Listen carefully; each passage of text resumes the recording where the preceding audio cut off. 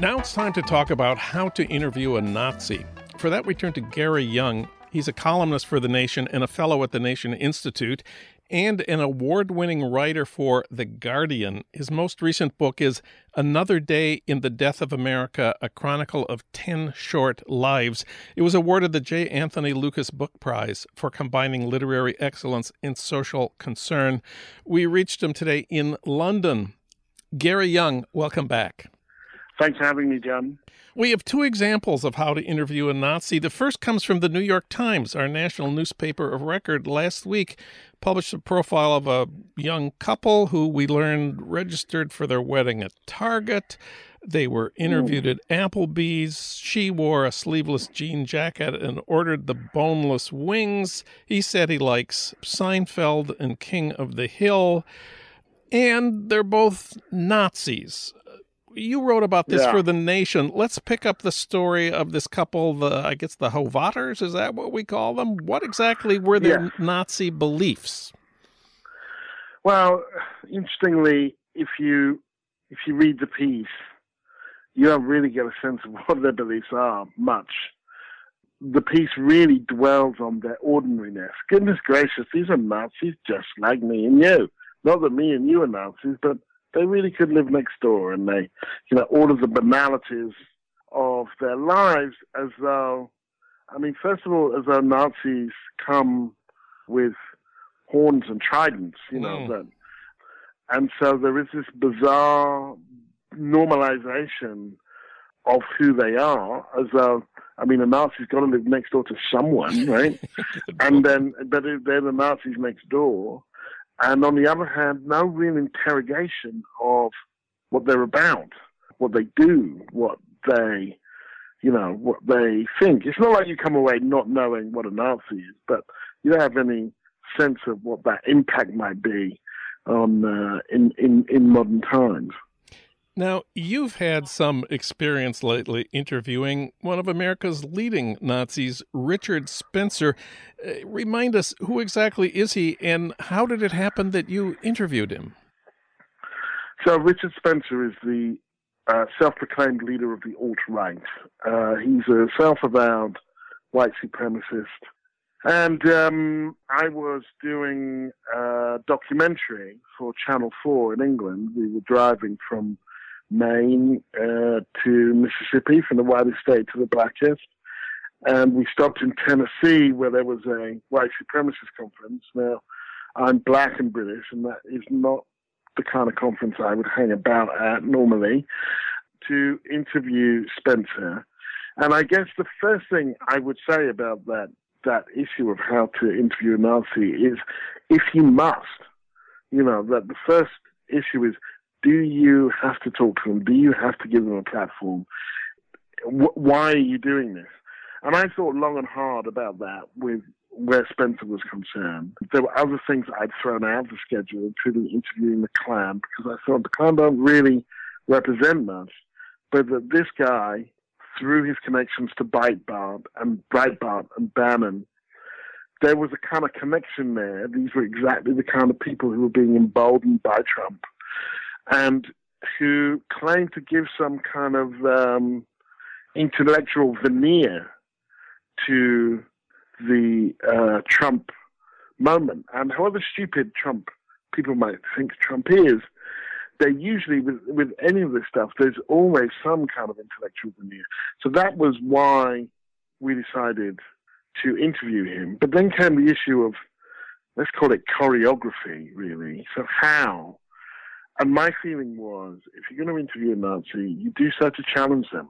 You don't do so to listen, let them just kind of propagate their views. And, on the one hand, on the other hand, these are people with a known connection to genocide and violence. You have to challenge them. That meant I wasn't going to sit down with him. I wasn't going to shake his hand. I would be civil. I wouldn't, just start attacking him like, Bill O'Reilly or something would if I was on his show. And so the first question I asked him was, you want to build an ethno-state? Why would you want that? And what was strange about this interview, to me, I'm just used to my races having a bit more sophistication, basically. And so I imagined that the issue would be his slickness, smoking him out, stopping him sounding plausible. We have a clip from your interview with Richard Spencer. The Guardian posted it online. Let's listen to 1 minute of Gary Younge's interview with Richard Spencer. So you're really proud of your racism, aren't you? You're really proud to be a bigot. I'm proud to be a white man. You're proud to... That's different from being proud to be a bigot. If Africans had never existed, world history would be almost exactly the same as it is today. Yeah, you just keep because we are the genius that drives it. Things. You know, How do you deny that? Sorry? How can you really deny that? You're talking nonsense. How am I talking nonsense? You'll never be an Englishman. You don't get to tell me what I will be. Because my name's Richard Spencer. So my name's Richard Spencer, and I approve this message? Yes, and so therefore I actually, because you've got nothing to say. I was looking for someone who could give some intellectual ballast to what's going on in this country in terms of race and in terms of white people, but I found the wrong guy, because you don't know what you're talking about. What's striking to me is how, on the one hand, how confident he is in his assertions. He thinks it's all just completely obvious and doesn't really require evidence or argument. I'm sure you noticed this. I mean, I was dumbfounded by it. I don't think that Nazism is a stupid ideology. I think it's vile and violent, but I don't think people who follow it have to be stupid. And I did assume some kind of gloss would be there, but he was wrong on many cases, factually inaccurate. You know, he talks about Britain being an ethno-state and there being no blacks in Britain during Roman times, when actually there were many, and there was a black Roman emperor, Septimus Severus. And, you know, he just said a lot of things that were factually wrong, and then in his argument he would just say things that were implausible, like, you know, African Americans benefited from white supremacy. They are better off now in America than they would be if they lived in Africa. Which first raises the question, well, don't you think Africa would be in a better state if, you know, they hadn't had a couple of centuries of stolen land and stolen labor? But also, you do know, don't you, Spencer, that black men in D.C. have a lower life expectancy than men on the Gaza Strip, that African Americans actually aren't doing that well, that the infant mortality rate for black kids in Chicago is on a par with the West Bank, that African Americans in the U.S. live in third world conditions. Now, I didn't kind of argue the toss with him about an awful lot of this stuff. I would just say to him, you're talking nonsense. You're talking nonsense. That's not true. And he became increasingly bold, including insisting that I could not be British and black. And I said to him, and it's not in the clip, but I said to him, look, you've been banned from 27 countries. I can go back, including Britain. I can go back tomorrow if I like. Good point. I speak French and Russian. I'm more European than you'll ever be. And that's not an aspiration. That just happens to be, in terms of where I'm from, not my ethnicity, but my geography, this is where I'm from. And it baffles you in a way that it baffles very few other people at this point, really. I want to go back to that New York Times story about the Nazi next door being such an ordinary, polite, low-key guy.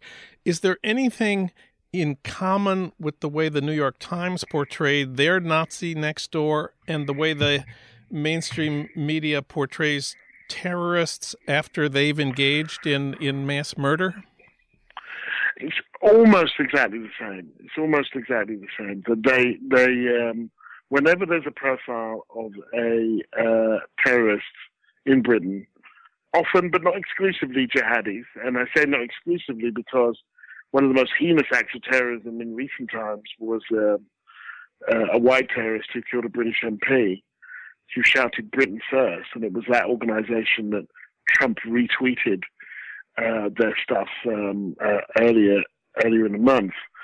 But whenever there is jihadi terrorism, it's the same thing. And the papers say, you know, he was a regular guy. He liked fish and chips. He supported Man United. He used to drink a bit, and he had a girlfriend, and then something happened. And they never really look at what happened. They just marvel at the fact that this person did come from somewhere, and it was somewhere very recognizable. And similarly, this notion, they don't fall out of a clear blue sky, these people. These Nazis are very much the product of an American moment, an American racial system. They're not a pleasant product, but in some ways they're a logical product of a country that's had 200 years of slavery, 100 years of apartheid, and just over 50 years of non-racial democracy. Gary Younge wrote about how to interview a Nazi at thenation.com. Gary, thanks so much. It's been great having you on the show. Thank you.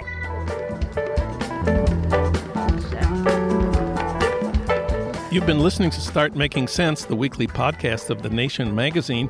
You can hear more interviews like this one at thenation.com, and you can subscribe to Start Making Sense at iTunes Podcasts, Pocket Casts, Stitcher, or wherever you get your podcasts. I'm John Wiener. Thanks for listening.